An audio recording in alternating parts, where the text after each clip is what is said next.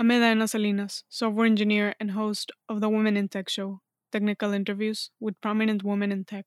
When you work at a startup, it can expose you to work on different areas in a short amount of time. Jessica Lachs, head of business operations and analytics at DoorDash, worked from delivering food orders to customers to leveraging data science to improve the business. We talked about what data science is and examples of how it's used at DoorDash.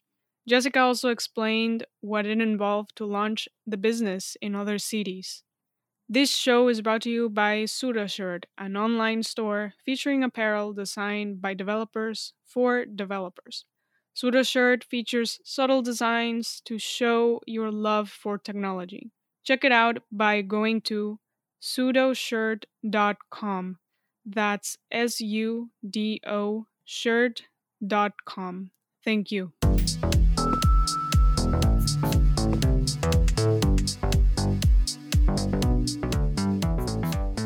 Jessica Lachs, head of analytics at DoorDash, is joining us today. Jessica, welcome to the show. Thank you so much for having me. Today we're going to be talking about various topics like analytics and your time at DoorDash. But first I want to begin with talking a little bit about what you did early in your career. You were working on Wall Street in the banking industry. Can you talk about this experience a little bit? Yeah, sure. I spent several years in investment banking at Lehman Brothers in New York City, and it was a really great training ground for learning, obviously financial skills, how to navigate financial statements, but also a lot of my work ethic and attention to detail, and some of the things that have really been useful in my career were things that I learned as an analyst and associate in investment banking before ultimately going to business school and making the switch into the tech industry. Yes, and I was reading an interview that you did where you mentioned that, yes, after working at Lehman Brothers, you did an MBA. But at some point you say, and I'm just going to quote here, I thought that I'd be sitting in a class and just have this moment of inspiration. And I'd be like, this is it. This is my passion. This is what I want to do. And then you said that didn't actually happen. Can you just give an idea of this time when you were, starting an MBA? Yeah, so it was actually a really scary time because I didn't know what I wanted to do. And I was hoping that, as I said, sit in this class and something would just hit me and I would have this passion for this, for a topic that I never knew I had. And maybe I was a little naive, I don't know, maybe just really optimistic, but it didn't happen. And I would sit in class and I tried taking classes that were really outside my comfort zone, things that I, wasn't as familiar with. So I didn't take that many finance classes and took classes in operations research, economics, marketing, entrepreneurship. And every class I was in, I would find things that I enjoyed and things that I didn't enjoy. And it really I never had that experience where I was like, I want to be a consultant and, could go from there. And so ultimately I needed to figure out what I wanted to do without feeling particularly passionate about any one area. And it was scary. Yeah, and I think that's more common than we think, but the narrative we always hear is, oh, you're passionate about this, look at this person, they're so passionate. But I've read something different that's saying you don't have to be passionate about something at the beginning. You can just do something like what you did, explore different options, and as you're doing the work, you can become passionate about something. Absolutely. Yeah, that's really great that you did that. Let's talk now about DoorDash. After the MBA, I think a few years passed and then you joined DoorDash. Can you give an overview of what DoorDash is doing? Yeah, sure. So after business school, I started a company called Gift Simple, actually, that was a social gifting site. I started it in school, and that was my intro into tech.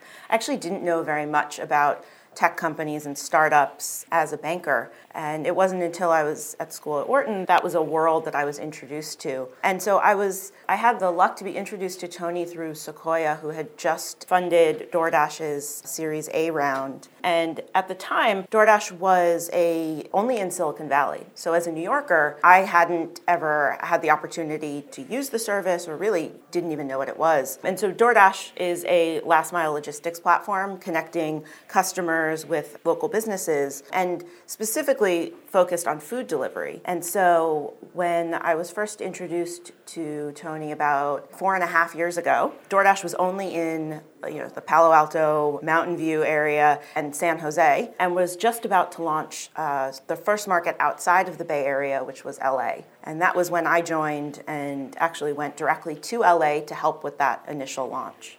And what are some of the reasons why you got interested in joining DoorDash? Yeah, so for me, it was the logistics problem that was most interesting to me. And I think, you learn about all of these sort of theories in school, and the traveling salesman problem is like a common problem that you attack in your economics classes, in some of the operations research classes that I'd taken. And it was really interesting to be able to apply some of these more theoretical concepts to an actual business. And at DoorDash, there was the added complexity that this was all happening real time. And so the traveling salesman problem is that, you have a bunch of, for us at least, you have a bunch of orders that you need to deliver. You have a certain number of dashers. We call our drivers dashers. So you have a certain number of dashers on the road, and you have a certain number of restaurant stops that need to get made. And you need to understand what are the best assignments to make, what are the optimal routes for dashers to take to minimize the delivery times. But unlike a company, say FedEx or UPS, where you have a lot of advance notice and you can plan these routes really carefully, people order their food for immediate delivery. And so we have this on-demand component that added a lot of complexity. And so talking about that problem with the founders was really interesting to see how they were approaching it. And it was that challenge that got me most excited about DoorDash. Exactly. And like you said, the nature of the product itself that you are sending to the customer, which is, in this case, is food, plays an important role, because if you don't get your package of clothing that you order, you can get it the next day, but getting your food the next day really is not acceptable, right? Yeah, definitely not. I don't think it's going to taste very good if you get it 15 hours after you order it. And when you joined DoorDash, there were about 20 to 30 people, and I've heard you say before that it was a do everything that was necessary kind of gig. Can you explain some of the things that you were working on then, or like from what areas were those things that you were doing? Yeah, so as a general manager, you really were a jack of all trades. You were sort of a mini CEO of your market, if you will. So you were responsible for all sides of the marketplace, and that's acquiring customers. So we would wake up at 6 a.m. and hand out promo code cards to people that were getting off of the subway in the morning. And then we were also responsible for helping with dispatch. So at the time we were working on improving our bike algorithm. And so we did a lot of manual, we would watch how the algorithm was assigning drivers versus bikers and give feedback so that the team could improve the way that we decided which orders were bike friendly or not. So we would spend our lunch times watching the orders go through the system and grading some of the assignments and giving that feedback to our engineering team. We would go out and sell restaurants. So go meet the local restaurants, restaurant owners, and talk to them about what DoorDash was, the value that we were trying to bring to local economies, and sign them up on the platform. At the time, nobody even knew who we were, so there was a lot of education and explaining the value proposition to local merchants. And we would also orient our dashers. So we would run dasher trainings, explain to them how to use the platform, how to sign up on the schedule, walk them through an example order to get them familiar with using the app. And of course, we would actually go out and dash, similar to what we do today, but at the time, we would be out dashing probably every night, trying to help our dashers, trying to understand areas where we could make improvements, and really connecting with all the different sides of our audience. So it was a very hands-on job. I think I mentioned that, we would take out the garbage on Saturday nights. It was just, you had to do whatever was needed to keep the office running, to make DoorDash successful, to improve the business, and to learn from one launch to the other so that we could ultimately build a launch playbook. We were living the experience that would ultimately result in this launch playbook that we were able to build. So you were delivering orders also? Oh, yeah. Okay. Still do. So someone out there might get a delivery, dashed by me. Nice. That's awesome. And you also said you were talking to restaurant owners. Oh, yes, absolutely. I mean, we needed to understand how, what were the needs of, specifically talking about my time in Boston, what were the needs of the local Boston merchants, and were those needs the same as the local merchants in LA, and were those the same as the local merchants, on University Avenue in Palo Alto? So really understanding that customer segment, the merchants that we wanted to get on the platform. It was also really important to walk the streets and understand which were the popular merchants. Where were the Harvard students ordering from? Where were the MIT students ordering from? The Boston University students?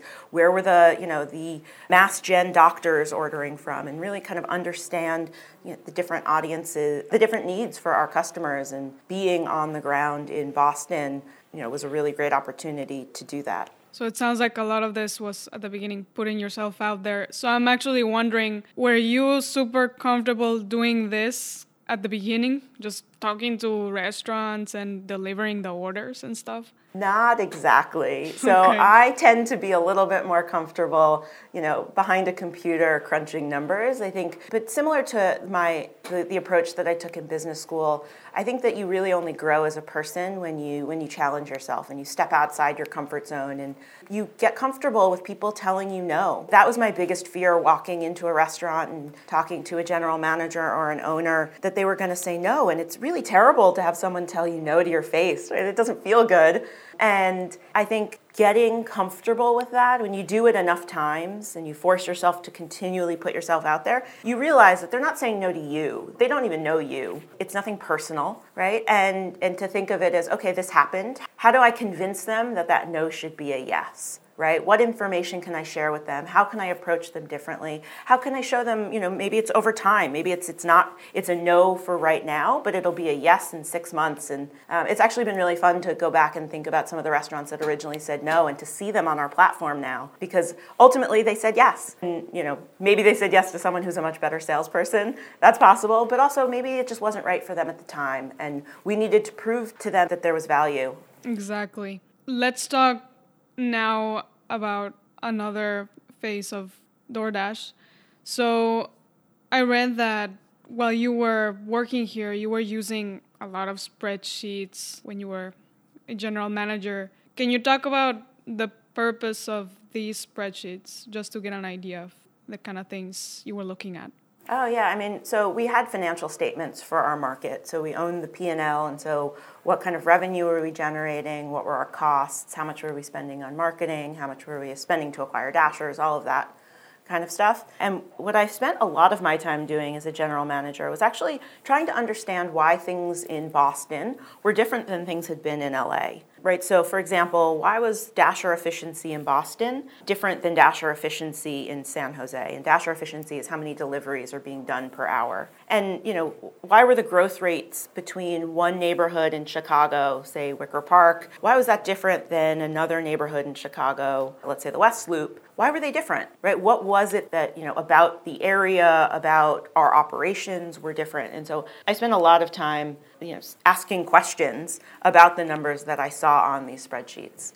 And during this time, you decided to teach yourself how to code. What were some of the reasons for this? Well, yeah, so when you have a lot of questions, you typically want answers. I, in particular, want answers. I think I'm a little bit of a know-it-all, and I like to have the answers to things. And unfortunately, there wasn't anyone to answer these questions. So if I wanted answers, then I needed to answer these questions. And in order to answer these questions, you had to go and dig into the data. That was where all of the answers lived. So I really taught myself SQL and enough Python to be able to get the data that I needed, just so that I could answer these questions. And in doing that, I became the resident problem solver.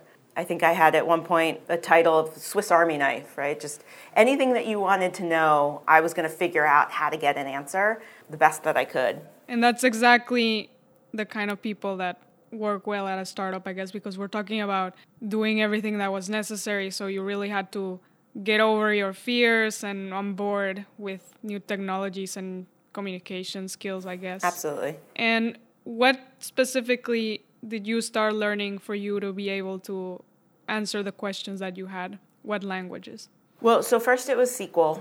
We had a database that was accessible, and so I needed just to be able to pull the data. It started with actually just pulling the data into Excel and manipulating it that way, but I found that there were a lot of things that I wanted to be able to do, and Excel became somewhat unmanageable and just slow to navigate. So I spent about 2 weeks, and I just like SQL all day, every day. So once I knew that was enough to be able to answer most questions. The challenge was that at the time we didn't have an analytics database set up. And so the data lived in many different places. And so I needed to be able to learn enough Python to pull data from different data sources. And there were certain things that, a for loop is just a lot easier to handle. You just can't do that in SQL. So a for loop can be really helpful in, doing some automation and running a particular function over a large set of data that you just can't do in SQL. And so I'm by no means, a software engineer, but I learned enough to be able to get by and to be able to answer the questions that I needed to answer. And you mentioned there wasn't really like an analytics team or set of people looking at this. Now there are. First, I want to clarify with you, what is analytics? Yeah, so that's a great question. So analytics at different companies means a lot of different things. Data science in particular can mean a number of different things. At DoorDash, analytics includes 3 teams. A BI team, so a business intelligence team. And this team is responsible for designing, implementing like the underlying architecture, the tools and the processes that we need to be able to have a single source of truth data platform. And this data platform is what powers all of the analytics and decision making at DoorDash. So they're responsible for building out scalable data models. We also have a machine learning team. So this team is building predictive models for use in product, for use for analytics and for financial forecasting. This is where we do a lot of our supply and demand forecasting. This is the team building our recommendations, our personalization and ranking algorithms, building models for pricing and pay algorithms, that kind of stuff. And then we have a business and product analytics team. And this is a team of data scientists that are working cross-functionally, both our product team and our operations team, as well as really all teams across the company, to uncover insights and turn these insights into recommendations. And so this team's solving problems ranging from, customer lifetime value to marketplace efficiency. They're designing and analyzing A/B tests for the experiments that we're running for new product features, and quantifying the levers that we have to move key metrics. And so for us, analytics and data science at DoorDash is those 3 teams supporting all of the different functions at DoorDash. And like you said, these teams are looking at different problems to solve. One of them is, for example, improving the experience of the customer's food arriving on time and fresh. Can you talk about some examples of variables that are relevant to look at if we are focusing on solving this problem and improving this experience?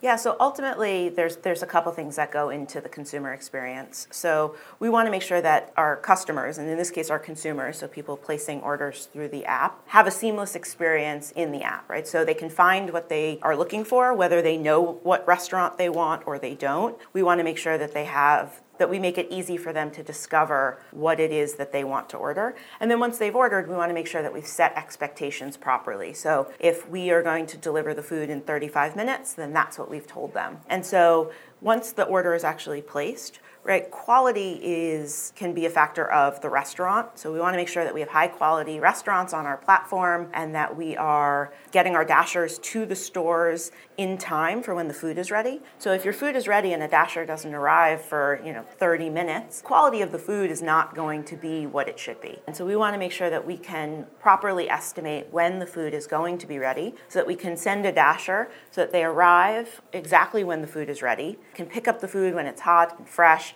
and then deliver it as quickly as possible to the consumer. So we also want to make sure that while we want consumers to have access to a lot of restaurants and have a broad selection, we also want to make sure that the travel times that we have aren't excessively long, because in that travel time, right, food can get cold. And as I mentioned earlier, food is perishable, right? So we have a clock that's ticking once the food's ready to make sure that it's delivered to the end consumer as quickly as possible so that they can enjoy it when it's at its freshest. What is an example where data was used for a decision that was made at DoorDash? Oh, wow. When is data not used to make a decision? I mean, data is at the foundation of decision making at DoorDash. Everything that we do, whether it's deciding how to prioritize initiatives that we're going to launch next year, to whether or not we roll out a product, to,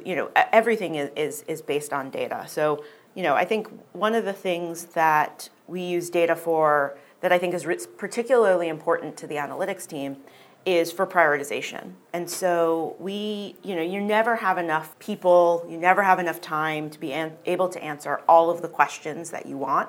And so you have to prioritize. It's, I joke that, I'm the ruthless prioritizer. I say no more than I say yes. And I think that we use data to be able to make these kinds of trade-offs and to be able to quantify different initiatives in similar terms so that we can decide what we're going to work on. So, for example, if we're debating between doing a consumer, UX redesign, and we think that that is going to have a 2% impact on conversion, right? How do we quantify that in a similar, metric as we might for working on delivery speed? So what if we have a team that says that they can decrease delivery times by 2 minutes? Well, how do you trade off a 2% increase in conversion with a 2-minute decrease in ASAP times or delivery times, right? That's a very difficult decision to make. And if you're trying to allocate resources, it's a lot better if you can compare things apples to apples. And so we've done a lot of work on the analytics team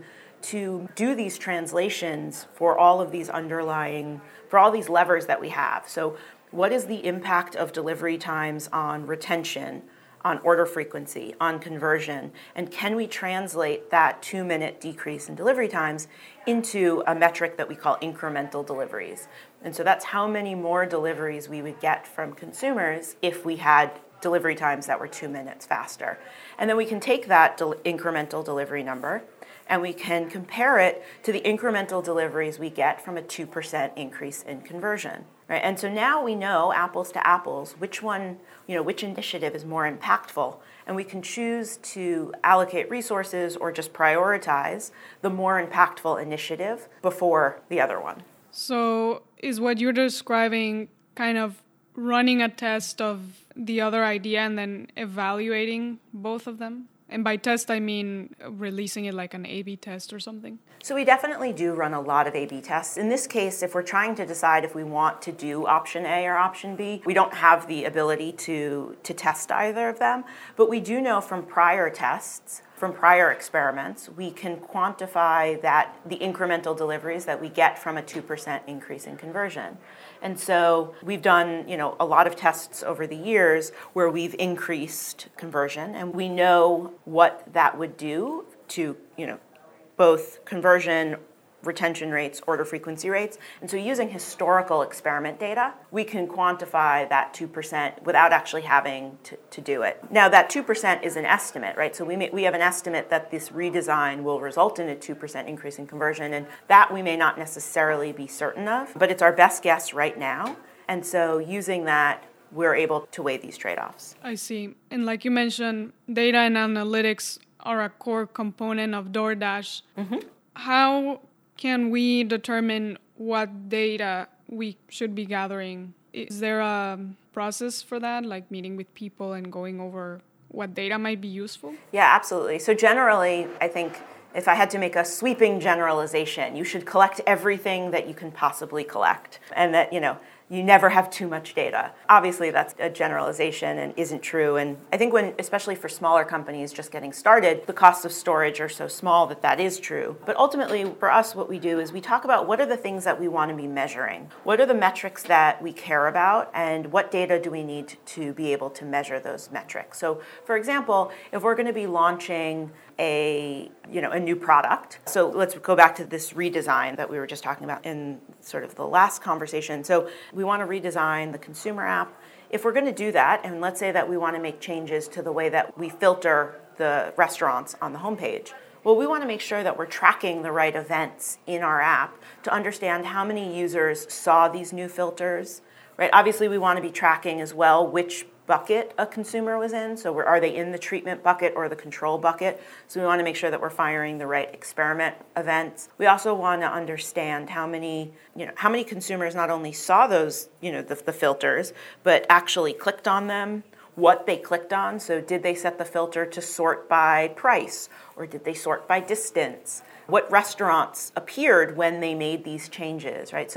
And all of this information would be scoped out in advance to know what are the things that we need to know about our consumers' engagement with the app and their behavior during this experiment that will help us make a decision as to whether or not this product that we're rolling out is having the intended effect. And so before we launch anything, the analytics team will sit down with our engineering team and our product team and our design team to talk about how this is all going to work, what are the things that we need to track, make sure that the tracking is implemented correctly. And when we roll out this experiment, we'll also do some testing to make sure that things are firing as we expected, so that ultimately when we go back and once we have all of the data we need, so once the test has run for however long it needs to run to get to significance, we know that we have the data, it's clean, it's accurate, and we can do the experiment analysis at that time. Okay, so this approach, just to recap, is starting with establishing the metrics that could be useful, and then based on that, figuring out what data is needed to calculate this metric. Absolutely. You said that perfectly. Before we finish, I want to switch gears for a bit and talk about the Sequoia mentorship program, where you are a mentor. Can you explain what this program consists of? Yeah, so the program is called Ascent, and it's sponsored by Sequoia and Everwise. So it's a joint program between Sequoia and Everwise for technical women, so women who are either engineers, product managers, data scientists. And so I'm a mentor in this program. This is the second time I've done this, and I'm assigned a mentee. Both actually have been data scientists or data analysts. And the needs of the mentees actually have been very different. So for, in the first go around, it was my mentee was looking to switch jobs and wanted advice for, what are the questions that she should be asking of a potential new employer, and ultimately getting her comfortable with the decision to leave her current role and find a new role. And my current mentee is a little bit more focused on building a career and growing in that career and creating goals for herself that she can achieve to step outside of her comfort zone and, become more of a leader in her company.